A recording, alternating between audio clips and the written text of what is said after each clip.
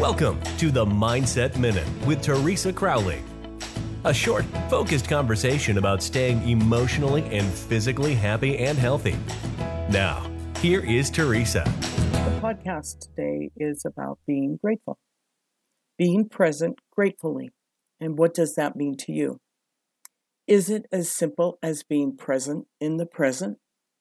Many people can relate to that characterization, that their brain won't turn off, so it makes it very difficult to go to sleep.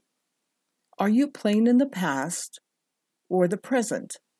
Does this happen to you? If you must look back, do so acceptingly and with grace. Accept the things that you cannot change and look forward prayerfully.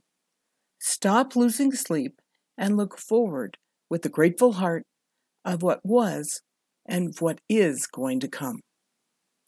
Again, thank you so much for joining me today on the podcast, and I hope you join us each and every day. Thank you for listening. We look forward to you joining us weekdays on the Mindset Minute with Teresa Crowley.